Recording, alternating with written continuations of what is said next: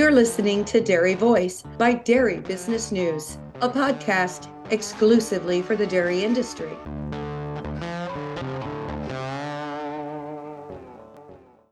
One of our sponsors of the Dairy Voice podcast is National DHIA. NDHIA ensures information accuracy and represents their members' interests. They are the direct voice for the dairy information industry. To find out more, go to dhia.org. When your goal is to help animals reach their full potential, health matters. Diamond V offers a fresh perspective on animal health, a perspective that supports gut health, strengthens immunity, and ultimately enhances performance. For those who choose to invest in keeping healthy animals healthy, Feeding Diamond V makes a statement about another dimension of profit, where margins are measured by confidence in your future. To get a fresh perspective, visit diamondv.com, because animal health deserves a healthier approach. Good morning, good afternoon, or good evening. Wherever you are in your day, welcome to the Dairy Voice podcast by Dairy Business News. I'm your host today, Connie Kuber, with Sealpro Silage Barrier Film and Connor Agriscience. I invite you to like and subscribe to this podcast so you'll never miss an episode, and share it with your friends. And even your non-farm, non-dairy friends, I guarantee they will learn something new. And that's our aim with Dairy Voice podcast. Today's topic is a sore subject. It's a perennial hot topic, one that we as a dairy industry fight every day, and it's called mastitis. So my guests today are Mary Ellen Charter with Dairy One and Larry Lightfoote and Benja Sanchez with Lightland Farms. So welcome to the Dairy Voice podcast. Mary Ellen, let's start with you. Tell us about yourself and how you got to this point in your career with Dairy One, and maybe tell us a little bit about what Dairy One is. Hi, Connie. Thanks for having us today. Start off a little bit with Dairy One and a little history on Dairy One. We are celebrating our 75th anniversary this year, and we began primarily as a milk testing organization for farms. Since then, we have evolved to help farms in many ways. So we can help farms with networking, cameras, computers, tags, software, soil sampling, forage sampling, animal health diagnostics, and we continue to provide the monthly milk sampling services for farms. So I grew up on a dairy farm in the Finger Lakes, and then I went to work at a vet clinic in the Finger Lakes for about 18 years, and then recently came to Dairy One. I'm currently helping farms at Dairy One with their milk quality issues. Where are the Finger Lakes, for those who don't know? In between central and western New York, in between specifically Cayuga and Seneca Lake are where the Lightfoots are located and where I worked. Now, Ben and Larry, they work with Lightland Farms. And Ben, let's start with you. Can you introduce yourself and tell us about yourself a little bit and what you do at Lightland? I work for Lightland Farms for 18 years right now. So I am a herd manager and also a parlor supervisor. Okay, very good. Go ahead, Larry. Tell us about yourself. I'm Larry Lightfoot. I'm involved with Lightland Farms. It's a partnership between two brothers and myself. We are a sixth generation dairy farm at this point in time, and we milk about 750 cows. We also farm about 1,400 acres. Let's just dive into this topic here. So, Larry, what can you tell us about the goals that you had when it came to mastitis management and some of the background of your herd? Years ago, and I want to say about the time Mary Ellen came to our area, we had a herd of cows and we had quite a few mastitis cows. So the one big thing that I noticed was that we just were throwing away a lot of milk that was unsaleable from either sick or treated cows.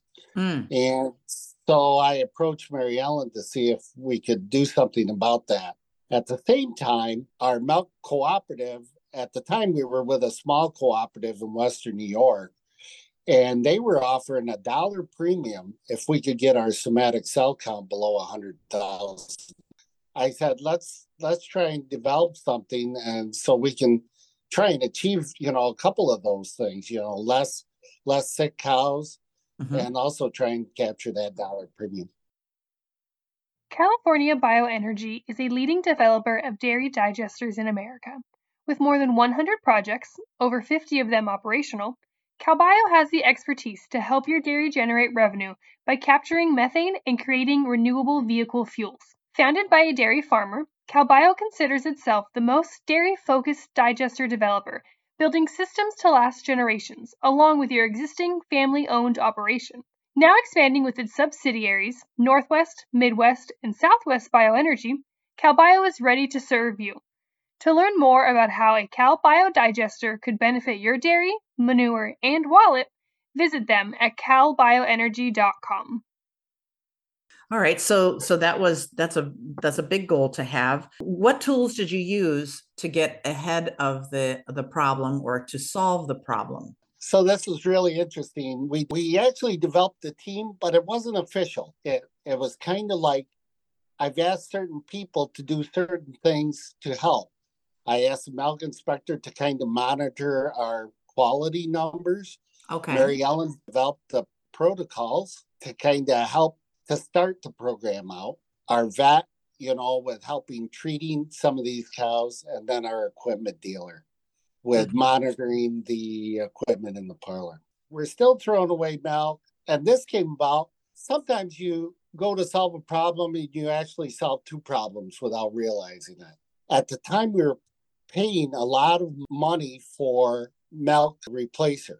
At the same time, we were throwing away a lot of unsaleable milk. So what we did, we purchased, and I think it was in 2014, a milk pasteurizer. Okay. And what we did with that is we took unsaleable milk and put it in there and fed calves with it, and then we didn't have to buy the milk replacer to do that. So that's essentially what we did. And Dairy One we had them come in and do some milk sampling to kind of identify the high somatic cell count cows. So Mary Ellen then took that information and approached our veterinarian at the time, Dr. Coco, to maybe do some cultures or culturing or something on that. Mm-hmm. And so all of a sudden, I have 4 different people working on things, but all of a sudden it all started coming together where they started working together on some of this stuff.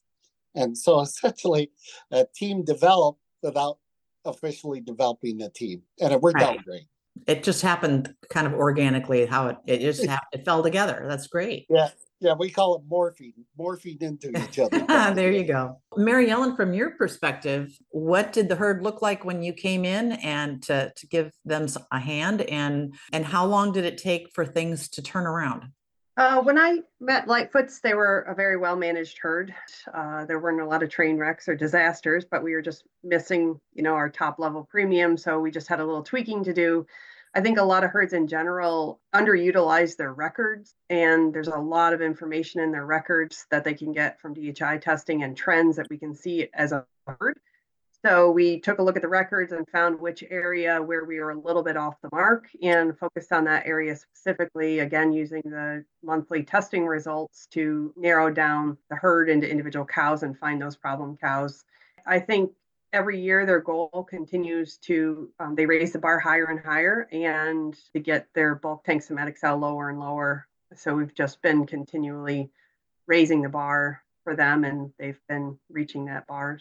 Have you run out of silage? Had to buy expensive, marked up feed to fill the gap? Maybe production's dropped due to lower dry matter intakes. Are molds or mycotoxins creeping through your piles or bunkers? And pitching the rot is a dangerous pain. Oxygen is the enemy. Pack it out, then keep it out with Sealpro, the professional-grade silage barrier film protection chosen by top professional farmers like you. Make more, better, safer silage with Sealpro. Learn more at sealprosilage.com. It sounds like with that team of that informal team that you were able to kind of take a step back and look on a big picture, and that is one of the things that really helped. It sounds like, is that correct? Yeah, it's definitely a whole herd, from nutrition to bedding to veterinary. It's not just one person, from the whole team on the farm and all the consultants working together, we each attack the problem in a different perspective, but we all work together for the ultimate goal of the farm of reducing the bulk tank somatic cell and the profitability and sustainability of the farm. So it's great when all the consultants work together, coming from each of their own perspectives and their own expertise, and come together for the benefit of the farm. For our people that are listening that might not understand what somatic cell count is, could you give a brief explanation of what that is? The body has kind of like an army of cells that when bacteria come into the udder through the teat end, the body sends out these cells to attack the bacteria and engulf them. They're kind of like the body's army cells. They come and are sent to the udder to engulf the bacteria. And then when during DHI tests, some of those somatic cells come out into the milk sample that we take, and we can measure the somatic cells. So basically, the more bacteria that are in the udder that enter through the teat canal, the more somatic cells, or the higher the somatic cell level will be of the individual cow's sample that's taken that month.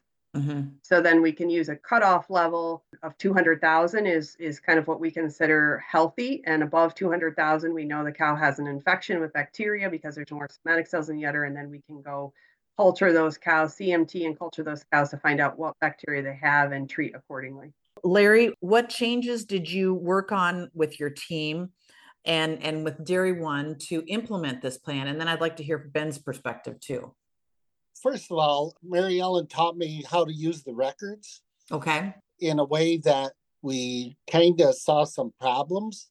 We could identify problems that we could fix very easily, such as we would see some cows that were maybe borderline production levels and would be better off not being in the herd anymore, or identifying cows that had chronic issues. We developed more of a plan on changing the way we looked at the records and plans for these cows. The other thing was we monitored the milking process, the actual what our team was doing in the parlor. It looked to me like there were quite a few differences. I have 8 people that milk cows, and it looked like I had 8 different ways of milking cows. And so we knew we had to do a different milking process. I think that one of the things we did was develop protocols. And our veterinarian, Dr. Coco, and Mary Ellen developed these protocols, and we had it made into an organizational chart type of deal on how to exactly milk the cow in our parlor. Okay. And although it isn't perfect, it's close to it. Well, we're never going to ever be exactly perfect, but we do the best we can with what we have, right? So Ben, from your perspective, when these changes came about, how were you able to implement them with the people that you manage? Right now, what I'm thinking is keep following the protocols, keep with the CMTs, and also check teat ends and work together like a team, like how we were working. So. Did you have trainings that you had everybody together, or did you train them individually, or how did you do that? Also, every month we have one person come to the farm and talk with us about a little everything about mastitis, cows health. We can say every month we have training. And what happens are you able to discuss with your milkers if somebody is not quite following protocols? How do you handle that?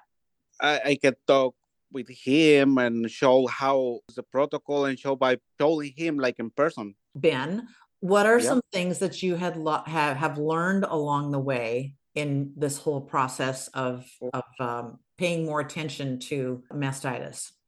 The first thing I learned is have a better observation of odor cleans, dry bedding in the stalls, overcrowding pens, clean alleyways. So small things makes a big change. Larry, what did you learn along the way here in this process? You have a little different perspective.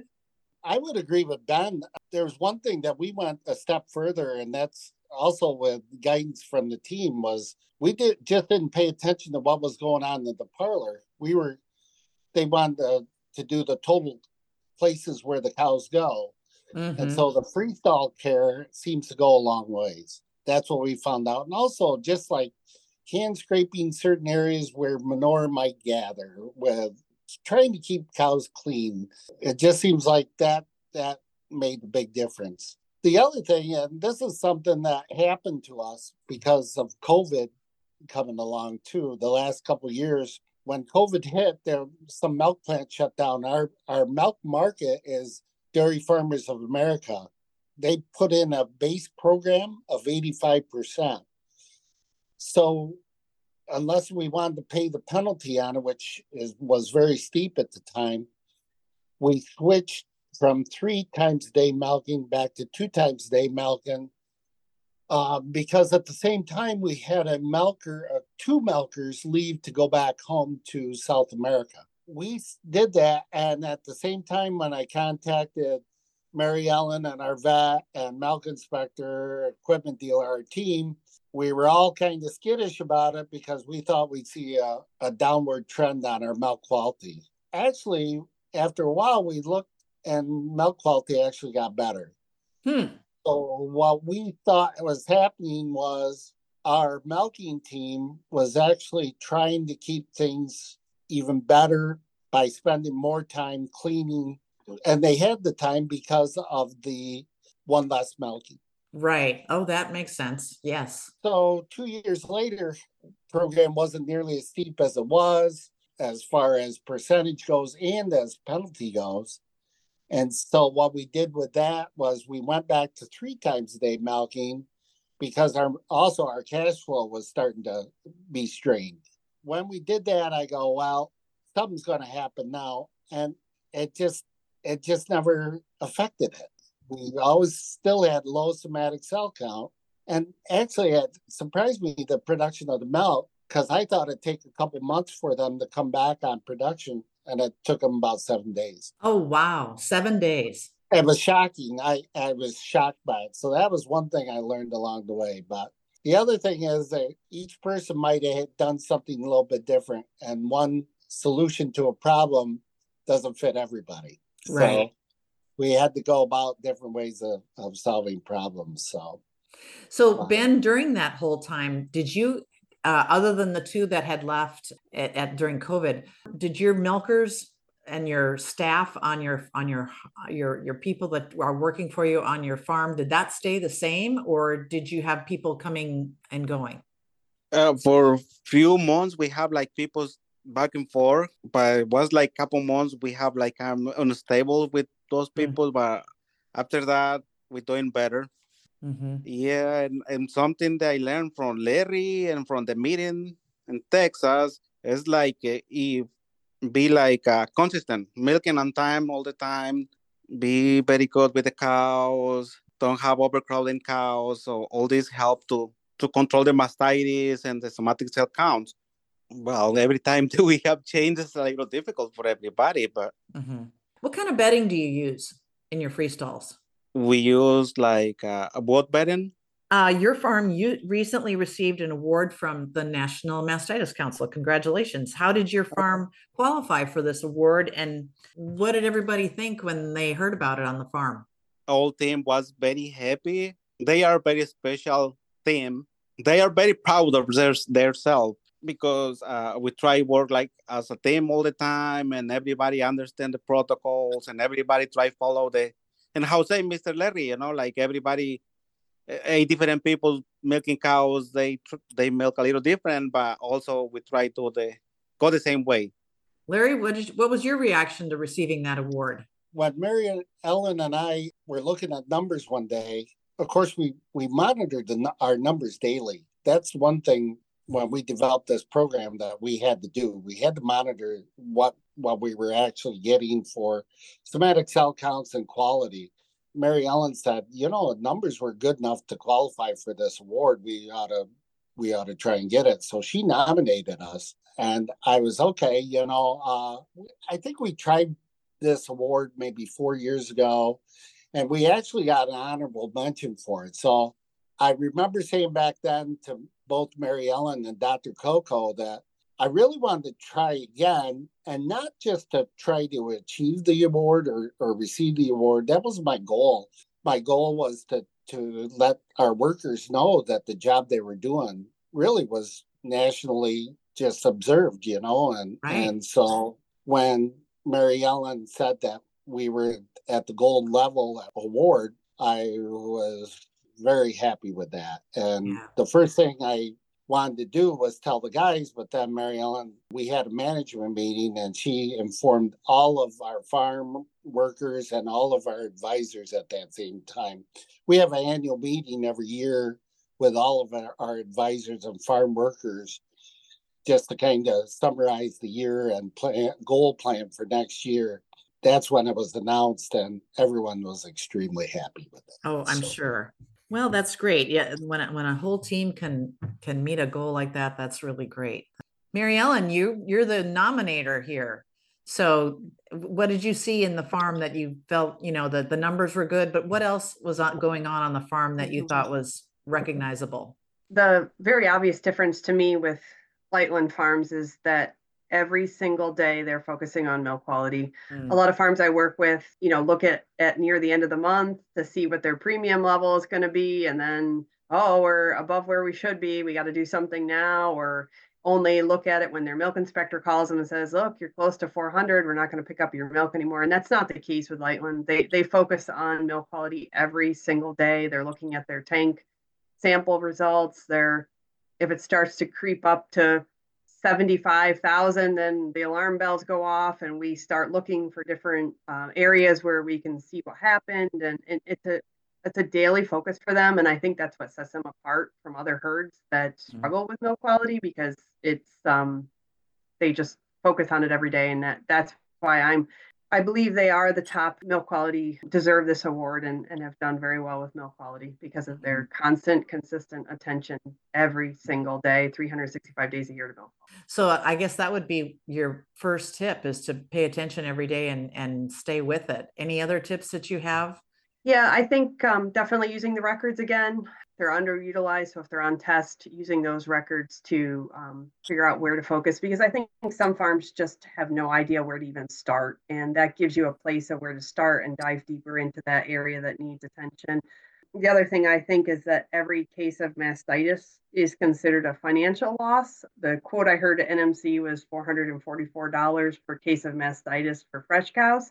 And I think farms are reluctant to spend money on mastitis prevention because they see that as a loss. But in reality, every case of mastitis you have is a loss, and money put into prevention should be seen as an investment.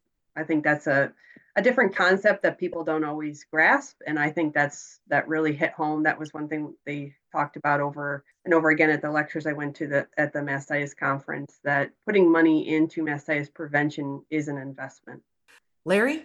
Yeah, so there's a lot of things that people can do. I mean, cleanliness seems to be one big thing. I mean, even that should be done every day regardless, and develop consistency programs, protocols, and then making sure compliance is being done. I think sometimes, and I've talked with area dairy farmers enough that I've heard them saying, yeah, but that program doesn't work, but then they don't follow up on it either. So I think that has to be done. I agree with Ben. Don't go alone. Work with consultants and listen to them. It just seems like sometimes, and people some farms spend a lot of money on consultants, but then they don't follow the advice. So I think that's what's got to happen. Also, the last tip you gotta have the people in place. And when you have a parlor manager like Ben here, does a great job for me, and he's like family to us because he has the same goals as I do. He wants his farm to succeed. I think that makes a difference. And then they have a team, especially our vet, Dr. Coco, and last but not least, Mary Ellen. I mean, we wouldn't have done this without them. Can I add one more thing? Sure, I think absolutely. One important thing that people tend to overlook in terms of milk quality and financial gain, they always focus on the premiums that are given from their co-op by achieving the next level, but there's also another financial gain in terms of milk production increases. The lower somatic cell you can get at the higher milk production, and it's kind of subjective and sometimes hard to put dollar values on that, but I think that's equally important to have healthy cows making the highest level of milk that they can at the lowest somatic cell. So that's another perk for getting the bulk tank somatic cell down. And I'd also like to add one more thing. Sorry. I think that Larry and Benja talk about consultants, and I am aware of the fact that a lot of consultants go into a lot of places, but it also, for farms, they have to be open-minded and be willing to listen to different ideas and to expect change. You have to be willing to do some different things on your farm. And there's a lot of farms that I've, worked with that are just not willing to make those changes, and they don't see the progress. So I think Lightfoots really have embraced change and are open-minded to listening to new ideas and willing to try it. They don't all work out, but they're willing to try it. And I think that's important for farms to know, to be open-minded and be willing to try some new ideas that they haven't before. One thing that I forgot to ask you, and I'm not sure who wants to answer this question, but do you, goes back to kind of a detail, particular thing, in addition to cleanliness and protocols and that kind of thing. What about your first calf heifer programs and your dry cow programs? Is there anything special that you do there to avoid mastitis problems? That's the one thing we're working on right now. And it's a goal that we've kind of set for this year to try and figure out what to do with it. We're actually in a facility that has calving pens made for a 500 cow herd, and we're milking 750 cows. So it's very stressed out. The calving pen is very stressed out, and it kind of hurts a little bit on the first calf heifers freshening, to where it might be messier and not as clean as we'd like to see it, just because of pressure from many calvings. That's one goal we're trying to work on this year. Not sure how we're going to do it. We're trying different things. We're using a lot more bedding than we thought we were going to, and we're also trying to clean that pen more frequently. So far, I think that is just kind of a short term, and I think in the long term we're going to have to develop more facilities for calving. Before they're freshening, any transition cows, are you doing anything special there, or have any tips? When we dry cows off, I think we overdo it a little bit, but we've only had one dry cow mastitis in the last 4 years. I don't think, maybe it isn't, but we used a blanket coverage dry cow treatment therapy, and then we use a teat sealant, and then we use an external teat sealant, and then we vaccinate with an E. coli vaccine. Then we try to keep the dry cow cleaned and well bedded as much as the milking cow group is. And also the far off group is never overcrowded. So I think that makes a difference for the dry cows, but it's where we have the most problems with the fresh cows.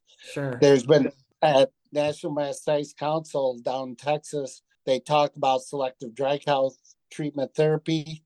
For us, I don't really want to switch programs right in the middle of a success, but if it comes down to it, we'll develop a plan. We just won't go and do it willy-nilly. We'll develop a plan for it and do it that way. But for now, we're doing blanket dry cow treatment therapy. The other important thing I think that Lightland Farm is really good is working with their nutritionists and making sure that they have optimal vitamins, selenium, zinc, copper, the minerals that support immune function.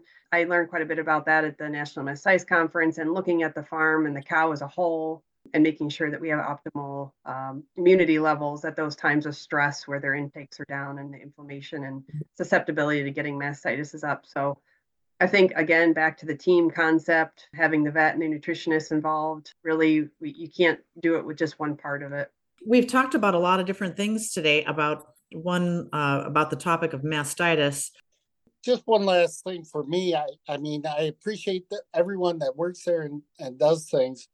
And we've tried to explain to the workers, this isn't really, winning the award isn't really a destination. It's part of the journey.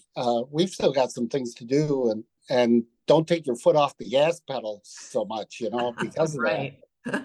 It's great to win the award, and we had actually a pizza party for our workers to kind of celebrate.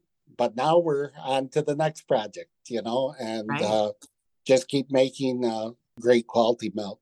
The only thing I wanted to add was I think farms like Lightland Farms work the hardest to keep their somatic cell less than 100,000. And I see those farms working harder consistently at it than some farms that are at 400,000 or higher. So it's a lot of work, but it's worth the reward and benefits the cow and the farm. Well, and I'm going to guess if you've had this much success with keeping mastitis away, that the other parts of this farm run very, very well too. So I think it's important that people realize that there are a lot of things that dairy farmers keep track of and do very, very well in order to bring a quality product. So thank you everybody for talking to me today. I really appreciate it. And I appreciate the team that you've developed at Lightland Farms and the work that Mary Ellen has done with you. That's really super. I'm Connie Kuber with Sealpro Silage Barrier Film. I've been talking today with Mary Ellen Charter of Dairy One and with Larry Lightfoote and Benja Sanchez of Lightland Farms. Thank you very much again for listening to the Dairy Voice podcast by Dairy Business News. Please like and subscribe this podcast, and I will see you all very soon.